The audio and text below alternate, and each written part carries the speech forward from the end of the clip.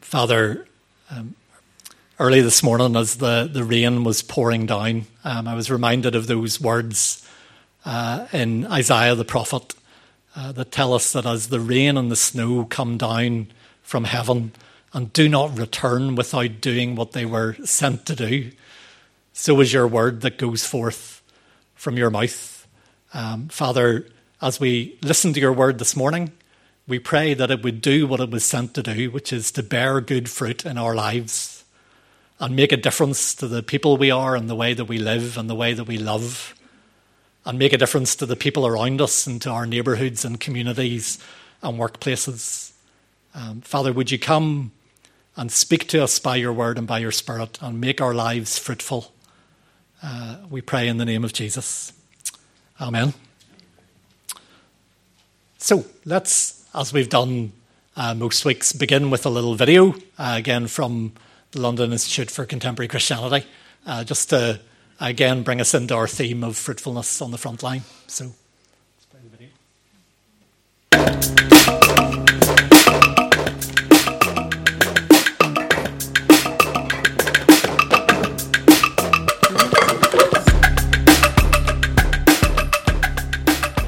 Father, help me do good today.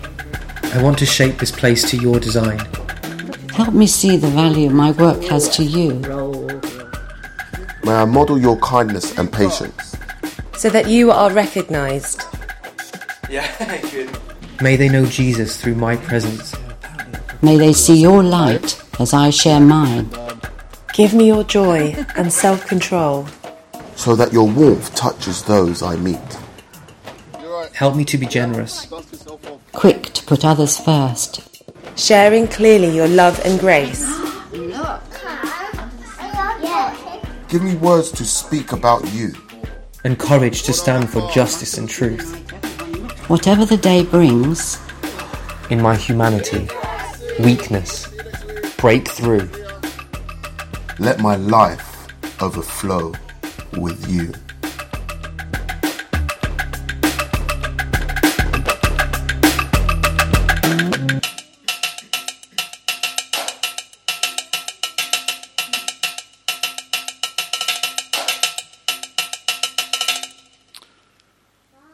So I hope you're enjoying thinking about your frontline and maybe talking about it with others over the last couple of weeks. We're going to give you, I forgot to put them on the seats this week, but we're going to give you a giveaway as usual this week. So you can come and get these at the end. But what you're getting this week is a little postcard. Just has 3 words on it that say presence, pressure and purpose. And there's a little bit on the back that you can fill in for yourself, just to reflect on how do you experience God's presence on your front line? What is a pressure point for you? And what might be God's purpose for you there right now? So you can decide what you want to do with that. You can take it into your work and put it somewhere, or you can carry it with you in your handbag or your Bible or whatever. Maybe that might be a good conversation starter when you're talking to each other to talk about those things together. But you can come and get one of those at the end. Some of you have been sharing photographs of your front line with me, so do keep sending those to me. I really enjoy getting a wee glimpse of everybody. Is my clicker going to fail me, Colin? Might have to get you to help me. So that's not anybody from the fellowship. So moving along. So that is Dorothy and Christine. That's you, Christine, on their front line, which is in Oasis Causeway. And another one, the next one is Trevor and some others there as well. So we may, if you keep listening, hear a little bit more about Oasis in one of the future weeks. So that's a little glimpse of them on their front line. And then a lovely one of 2 of our teachers from Heslett Primary School over near Castle Rock. Bonus points for having their little coaster with them and holding it up. So that's Carolyn and Ruth. So thank you for that. Now, can anybody tell me whose front line this one is? Firearms prohibited in this area. I don't know if they're allowed to take photos of this, by the way, but any guesses whose front line this might be? What was that? No, it's Liz. Is Liz here this morning? She's not here. We'll embarrass her in her absence. So we'll put up the next shot. You'll see Liz in full uniform, helping take prisoners to and from court and prison and so on. You were wondering who in MCF's in prison there for a second, which could also be a frontline. So, yeah, do keep sending those in. It's lovely just getting a wee glimpse of where everybody is during the week. So, maybe just put up the next slide. Each week during the series, we're doing a little interview with somebody just to find out about their frontline. We're trying to reflect the variety of people and ages and stages of life in the fellowship. So Sophia Rogers is going to come chat to me this morning.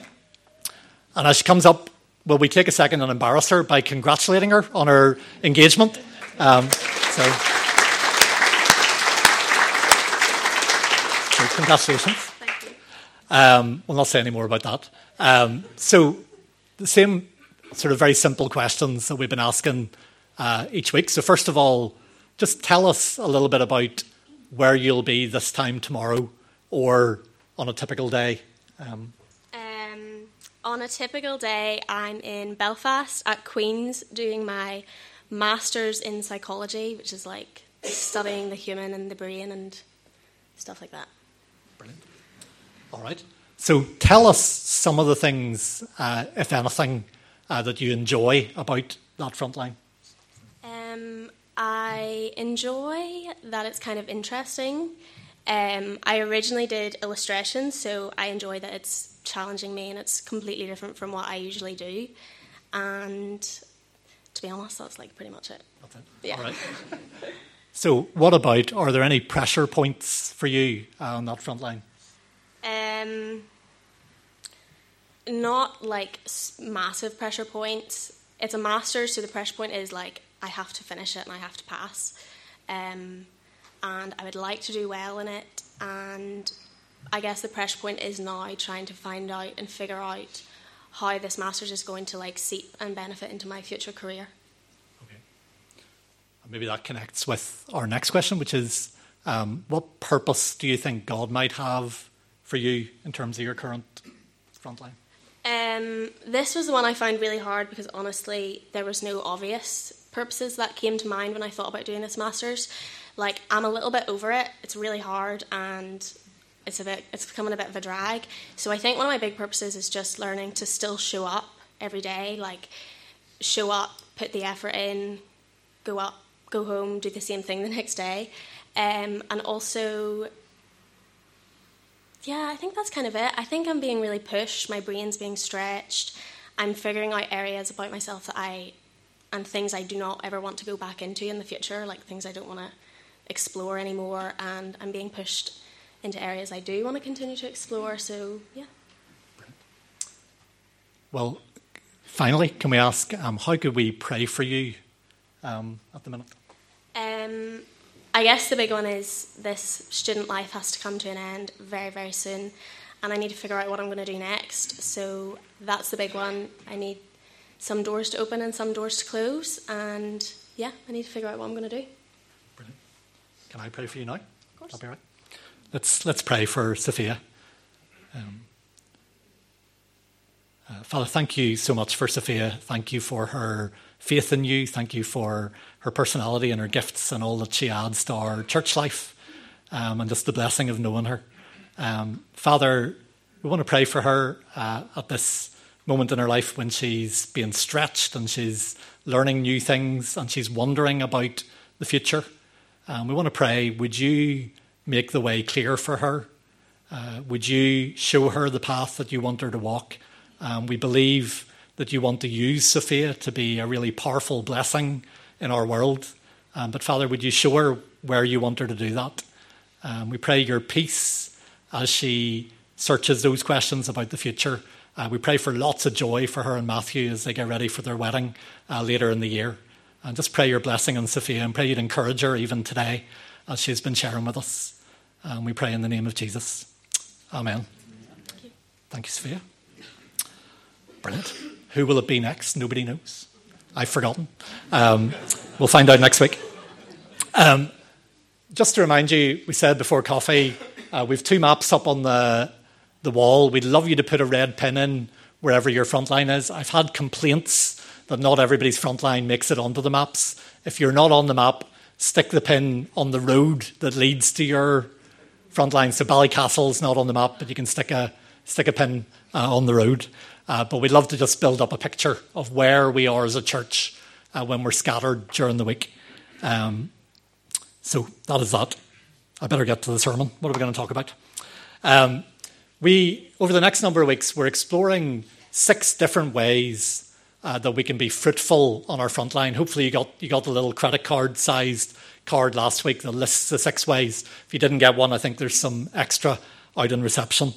But this week we're going to be thinking about this, which is modelling good character. One of the ways we can be fruitful is to model good character. And I guess we could say it this way, that before we talk about any specific things that we might do on our front line or say on our front line, we want to talk about who we're going to be on our front line, which is what character is. Not in the first instance about what we do or say, but about who we are. I'm going to read just a quotation that I've used before, but that I come back to again and again from the writer Madeleine L'Engle. And she said this. She said, "We draw people to Christ not by loudly discrediting what they believe, by telling them how wrong they are and how right we are, but by showing them a light that is so lovely that they want with all their hearts to know the source of it." And that little phrase, "a light so lovely," I guess is what I'd love you to really remember from this morning. That's what we're talking about, I think, when we talk about good character and godly character. And I want to encourage you, even now, just think for a second about people in your life who have really inspired you and influenced you and impacted you, right? And bring them to mind. And it may help during this talk. So we think about good character. Who are the people who come to mind for you? And I wonder, would you agree with me that when you bring those people to mind, you may think about some amazing things they did or said, but I wonder if you would agree with me that very often what comes to mind is just the way that they are, the way that they move through the world. They embody something, right? They carry something that's almost hard to put into words, but that impacts everybody around them. And for me, that phrase, "a light so lovely," expresses it as well as anything I've ever heard. They carry a light that is the light of Christ in their life and that draws people to them. What are we talking about when we talk about character? One very common definition. I'm going to play with a few definitions. There's no one set definition of character. One very common definition is this: that character is who you are when no one is looking. I think that's a very challenging, thought-provoking, helpful definition. There's a lot that I like about that. It's not about the public image that we project to impress other people, but it's about who we are in our core being, in the secret place, in the hidden place, when we've no one to impress or no one to check up on us. It's who we are. That kind of integrity is part of what we're talking about. But I guess when we're thinking about our front line, that definition maybe gets at some aspects of character, but maybe not all of them. Maybe one problem with that definition is sometimes I find it relatively easy to model good character when I'm by myself. Sometimes I sit by myself and feel very full of good character and, mature and spiritual and all the rest. But the trouble comes when I bump up against other people. And suddenly there are things that can spill out of me that are not as pretty as what I was so impressed by a moment before. Maybe one possible other definition of character would be character is what spills out of you when you're bumped. Because whatever you are full of will spill out when you collide with other people in the things of every day. But I want to give you a third definition. This is kind of stolen from Mark Greene in his book, or kind of paraphrased from him. And I find this really, really thought-provoking. He says, character is how those close to you expect you to behave. Right, now, what does he mean by that? I guess he means this, that the people who have shared life with us up close in our home or our workplace or in our friendship groups or wherever it is. They come to know us well enough that they come to have a pretty accurate expectation of how we will respond in any given situation, right? They come to kind of be able to guess. In this situation, he's going to get annoyed and fly off the handle. She's going to get defensive and blame other people. Or they come to know he can be trusted with something sensitive because he won't share it with other people. Or the opposite. They come to know I can trust them with something I'm struggling with because they'll be gentle with me. Or the opposite. He'll be harsh or critical or whatever else. In other words, the people who are closest to us, they come to know how we will usually behave, how we habitually and characteristically respond. And how we characteristically respond is our character. And it starts within, in the secret place, in the hidden place, but it always flows outward and becomes visible. It has a private dimension, but it also has a public dimension in our public lives. And so let me ask you the really uncomfortable question. How do the people on your front line expect you to behave? As they've shared life with you, what kind of expectations have they formed of how you are likely to respond to the different things of life? That's meant to make you squirm a little bit. We want to talk this morning about good character, about godly character. And there's probably a bunch of places we could go in the Bible to think about that. I don't know where you would go to get a picture or a definition of good character. But really, this morning I want to focus on one verse, or two verses actually, from Galatians 5. For me, it's the best place to go, or one of the most helpful places anyway to go. Paul writes, the fruit of the Spirit. And then for me, he gives a nine-word definition of good character. Is love, joy, peace, patience, kindness, goodness, faithfulness, gentleness, and self-control. Right?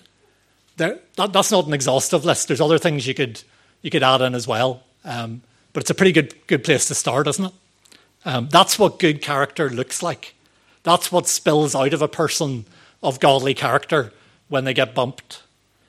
That is how they characteristically live in the world, so that those around them come to reliably expect that from them as they live. Right? And if there's one big thing I want to make sure we all hear this morning, is that you can be that kind of person. Right? I might have to repeat that a few times because lots of us don't believe it. You can be that kind of person who reliably, characteristically responds in that way. Okay? If you wanted a one-word definition, if 9 words is too many, my one-word definition is probably what you expect. It's Jesus, right? He is the one who embodies all of those qualities and shows us what they look like in practice, because having a list of words is one thing, but sometimes we need to see it lived out. We can depend on Jesus to be like this all the time. He is characteristically, reliably like this all the time. And so take a little moment. I know I'm stretching your imaginations here, but think about your front line again. Bring it to mind.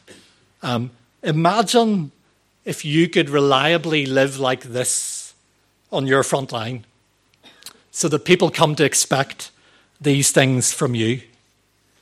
And just imagine for a second, what kind of impact would that have on your front line if you embodied those things in your life? What kind of impact would it have on your front line if you lived characteristically like this? And I want to say it again for repetition. You can be that kind of person on your front line. I wonder how you feel even when I say that. I'm not necessarily suggesting this is a good idea to come at it this way, but just as a little, thought experiment. I wonder if I asked you to give yourself a score out of 10 for each of those qualities. And you can do this later if you want. I wonder what kind of score you would give yourself.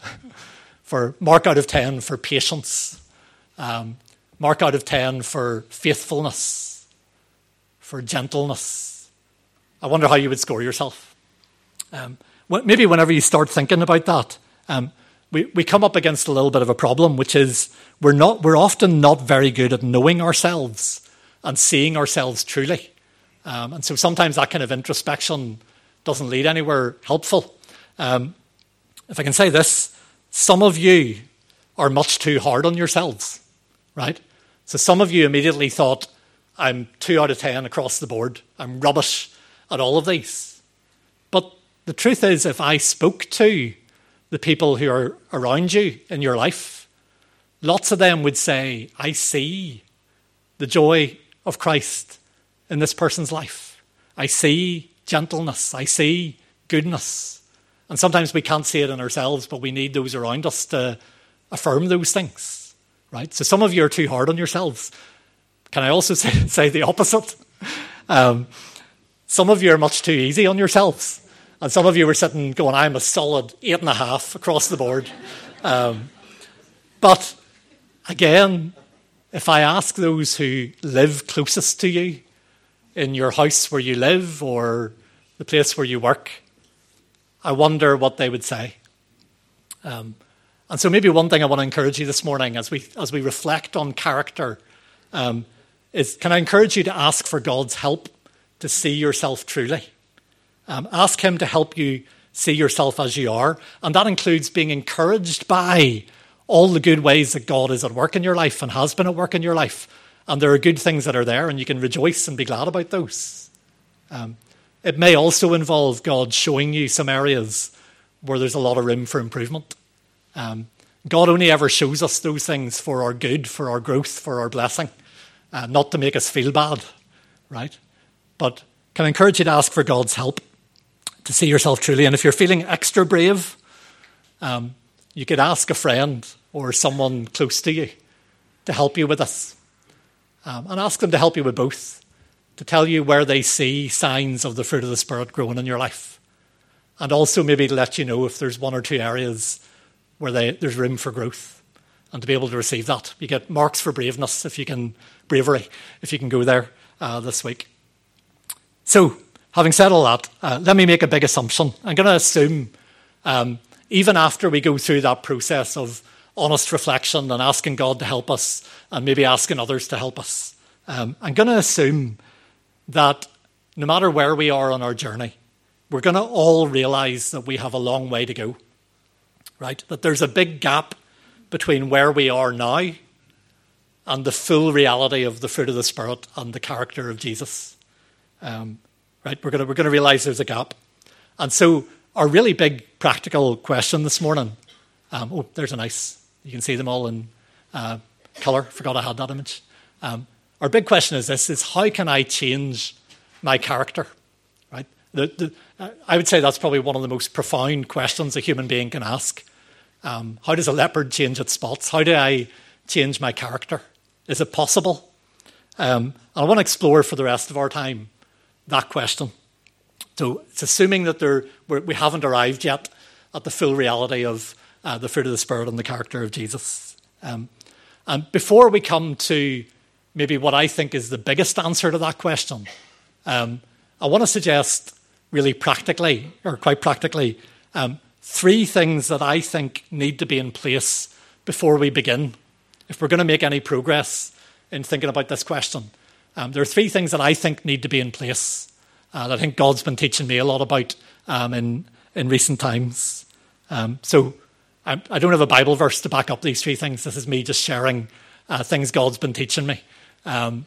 First one is desire. In other words, we have to want to change. Right? You've got to want it. We have to hunger and thirst for righteousness. Actually, that is a Bible verse. There you go. We have to hunger and thirst for righteousness. We need to have a holy dissatisfaction with the way we are and a genuine longing to be more like Jesus. We've got to have a longing, a desire, a hunger that I don't want to stay where I am. I want to be more like Jesus, right?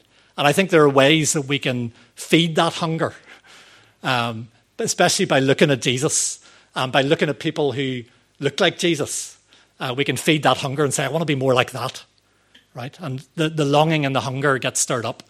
But I think desire needs to be there. The second thing is a little bit similar, but maybe a little different, is there has to be intention. We have to make a choice to go after this. We're not going to trip up and accidentally become like Jesus, right? It needs to be not just a vague desire, but a decisive choice where we say, I've decided to follow Jesus and there's no turning back, and I'm going to run after his kingdom, and I've decided to put off the old and to put on the new. I'm going after this with everything, right? I think there has to be intention. I've been listening recently to a couple of old sermons by Dallas Willard, who I just love with all my heart. And he in the middle of one of the sermons, he says, he can be quite blunt, Dallas Willard. He says one of the questions he likes to ask people is, are you planning to go on sinning? And he says it in this big, deep baritone. Are you planning to go on sinning? Are you planning to? Is that your plan for the days ahead of you? And his point is we have to actually form some kind of decisive intention and choice, and even make a plan for how we're going to move forward. Dallas Willard also likes to say, God is not going to blow your nose for you, which I really like. He said, we actually have a part to play in this process, right? I hope you agree with me. God's desire is that every single one of us flourish and become like Jesus. We also know it doesn't happen to everybody. Some of us go around in circles and stagnate and stay where we are. Is that because God doesn't want it? No, it's because we're not running after and taking hold of what is possible. And so we've got to actually have an intention, a decision, a choice to go after it. And the third thing we need is hope. We have to actually believe that change is possible, deep and real and lasting change. And this is where I think a lot of us get stuck in resignation. I'd love you to think about this week and maybe talk about it together. A lot of us get stuck in, this is just the way I am, and I've always been this way, and I will always be this way. And we say it about all kinds of things, like, I just have a bad temper. I've always had a bad temper. I'll always be that way. Or we say it about, I'm a bit of a gossip, and it comes out of me before I think, and I'm always going to be that way, or I'm always going to struggle with lust or pornography or whatever it is. Or every time I feel bad, I go and buy things and shop and spend money, and that's just the way I am. And there's all kinds of things where we just shrug and kind of say, that's just the way I'm going to be stuck. And it's one of those moments where I want to be a wee bit direct and blunt and say, if that is how we are thinking, we need to repent and believe the gospel, right? Because the gospel is not just that your sins can be forgiven, but that the power of your live sins can be broken so you can walk in newness of life, right? And some of us only believe half a gospel. We believe Jesus died on the cross for our sins so we can be forgiven, but we don't believe he can actually set us free from the things that hold us back and hold us down and keep us mediocre and keep us stagnating and all the rest. Can I encourage you to think about that this morning? If you and I believe that Jesus gave sight to the blind and healed the lame and cleansed the leper and drove out demons and calmed the storm and rose from the dead, but we don't believe he can do anything about our anger problem, what kind of gospel are we believing? You and I believe Jesus has defeated sin and death and the devil and broken their power so you can be set free from everything that holds you back, so you can walk in newness of life in the power of the resurrection, so you can live a life that is filled with the fruit of the Spirit and the beauty of Jesus. I wonder, do you believe that? Some of us are stuck in kind of a loop of inevitability. We just think it's inevitable that we'll keep making the same mistakes, that we'll keep going round and round. And if the resurrection of Jesus is meant to teach us anything, it's that the power of inevitability has been broken, right? It is inevitable that a body in the ground will decay and turn to dust. And yet Jesus confounded inevitability and rose to life again. Some of us believe, even in a bigger picture, We're going to go on keep repeating the mistakes of our fathers and our grandfathers. I got my temper from my father. I got my worrying from my mother. And we believe that it's inevitable that we're just going to pass those things on. And I guess I want to encourage you this morning, if the gospel means anything, it means that the power of it inevitable gets broken. And it's possible for that line to be broken and something new to enter the story, which is the power of resurrection. I wonder, do we believe this morning? So, 3 things that I think are essential if change of character is going to happen. There's got to be desire, there's got to be intention, and there's got to be hope, which is rooted in the gospel. But how then does the change actually happen? And I guess I want to confess, I think those 3 things are essential, but they're also not enough. Where does the power for transformation actually come from? And the verse that we read at the beginning, I think, points us to the heart of the answer. How can I change my character? The fruit of the Spirit is love and joy and peace and all these other things. In other words, we can't muster this up by our own willpower. It is the presence of God himself by his Spirit that brings the change. It is the power of God himself, the power that raised Jesus from the dead, present in us by his Spirit, that brings about the change. There's another verse from Paul which maybe says a similar thing in a slightly different way, which I have always loved, in 2 Corinthians 3. And he talks about how you and I this can be one of those kind of mind-bursting verses, but he talks about how as you and I contemplate the Lord's glory, which is a kind of fancy way of saying as we look at the beauty of Jesus, as we direct our attention towards the beauty of Jesus, we are being transformed into his likeness with ever-increasing glory, or as the old translations say, from glory to glory, which comes from the Lord who is the Spirit. So that verse really helps me maybe add a little bit to the picture of the fruit of the Spirit. As we look at Jesus, as we choose to fix our eyes on him and his character and his beauty and his glory, we get changed to become like him. And where does that change come from? It comes from the Lord who is the Spirit. It comes from within. Maybe to put it in a picture way, if you're a tree wanting to bear fruit, so you can do your imagination again and imagine you're a tree for a second. If you're a tree and you're wanting to bear fruit, you don't just try really hard to be fruitful, right? What do if you're a tree and you want to bear fruit? You reach out your roots into the soil to pick up water, to pick up nutrients, to pick up all those good things. You reach up your leaves, direct them towards the sunlight to get all that energy poured down on you from above. And it's something very similar we're suggesting this morning. How do you and I change and grow and become fruitful? By reaching out our roots and our leaves to receive the nourishment that God wants to give. Keep your eyes on Jesus. Keep company with him. Walk in step with his Spirit. Open your heart every day, every moment to receive what he wants to give you. And the fruit of the Spirit will start to appear in your life. It's one of those times when I wish I had a cleverer answer than that to give you. But I really believe with all my heart that's what God's word tells us. And that's what those who have walked before us have found to be true. You depend on yourself, you end up just tired and burned out and frustrated and going nowhere. You depend on his energies at work within you, and all kinds of things start to happen. So, good.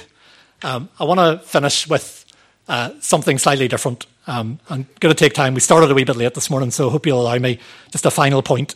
A final word about honesty. As I was preparing this message, I felt like this was really important to finish on, because sometimes we can take things that are true and head off in a direction that actually causes us harm. And there's a bit of a danger, I think, with this theme of godly character. And so I want to say really clearly, we're not talking about perfection. We're talking about being on the way. We are in process. We are being changed, right? If I can put it this way, and personally, I am being changed from glory to glory, but I take a lot of detours into stupidity and selfishness and laziness and all kinds of stupid stuff, right? Anybody else the same? Can I hear an amen? Right? right? So we are on the way. What did I want to say about that? I've lost my place. Why is that important? Sometimes we think about the idea of I want to be a model of godly character. And we think that means we need to be perfect all the time. When the reality is that we're a long way from perfect, right? So what happens if we think that our witness, our public witness, depends on being perfect all the time?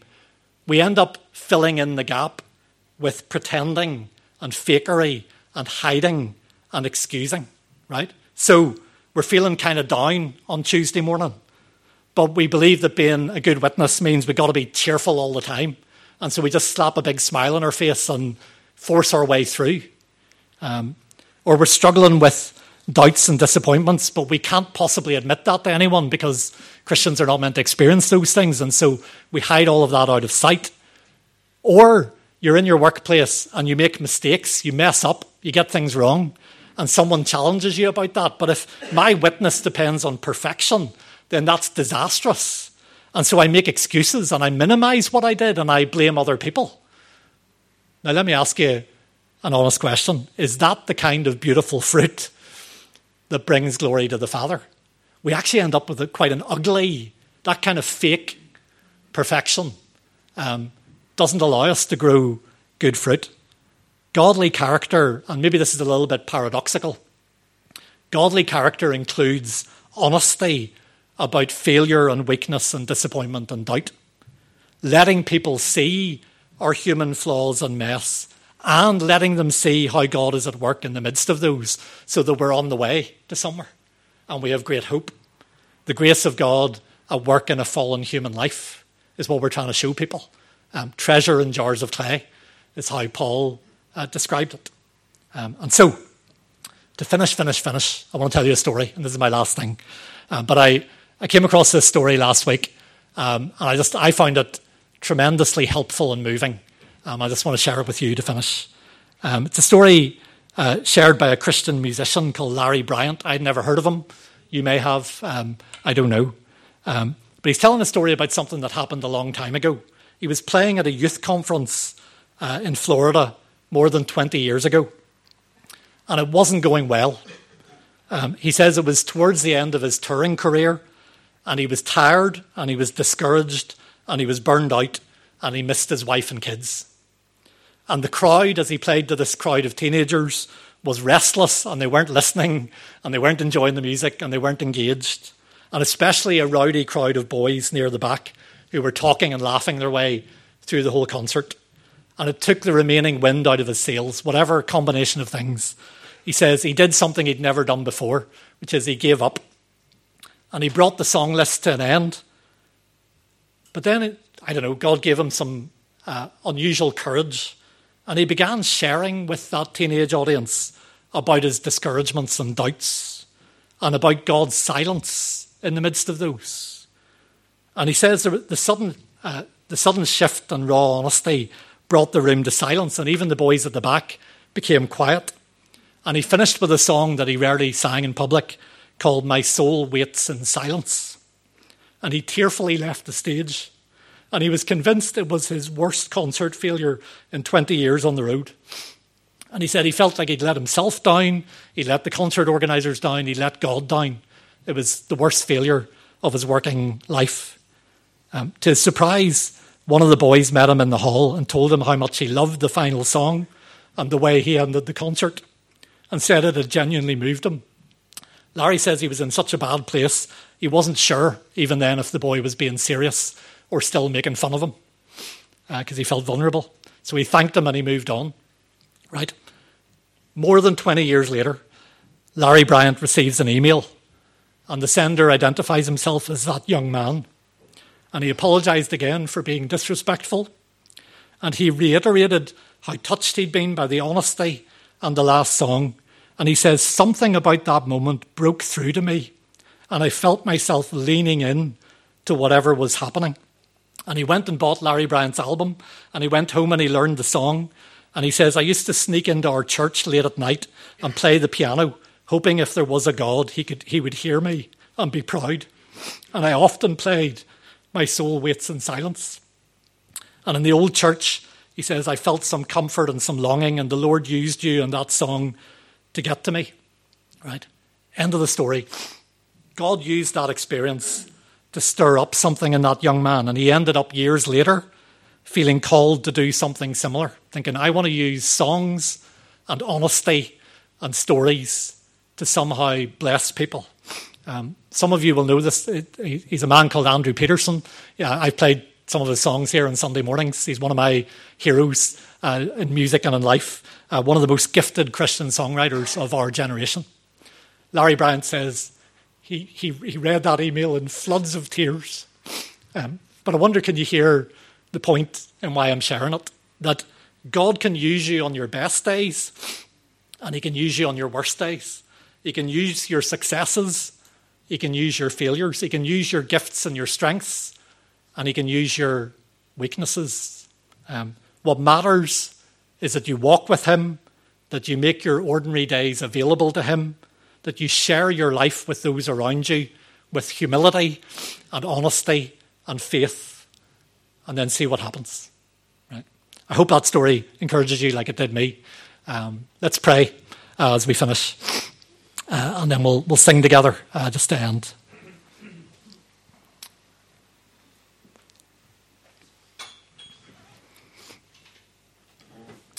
Father, I want to thank you as we finish that you are at work in our lives. You're at work in the lives of each person in this room, and you're already bringing all kinds of good fruit. Sometimes we can't see it in ourselves, and I pray that even this week you would encourage us by seeing little glimpses of the good that you're doing in our lives, the beauty that you're creating in our lives, making us a little bit more like Jesus. Father, we confess together that we can't do it in our own strength. We want to choose to go after this. We want to intend to seek after this with all our hearts. But we can't do it by ourselves. And we pray, Holy Spirit, would you come and make us holy? Holy Spirit, would you come and grow this good fruit in our lives? Would you come and make us like Jesus so our family can see it, so our friends and neighbours can see it, so our colleagues can see it, so they are drawn to a light so lovely that they want to know where it comes from. Help us to share our lives honestly with those around us. We're not trying to impress anybody with how great we are. We don't preach ourselves, but Jesus Christ is Lord, and ourselves as your servants for his sake. Help us to live our lives openly this week and honestly. And we pray that a little bit of the beauty of Jesus would be seen in us this week. We pray in his name. Amen. Let's stand and sing.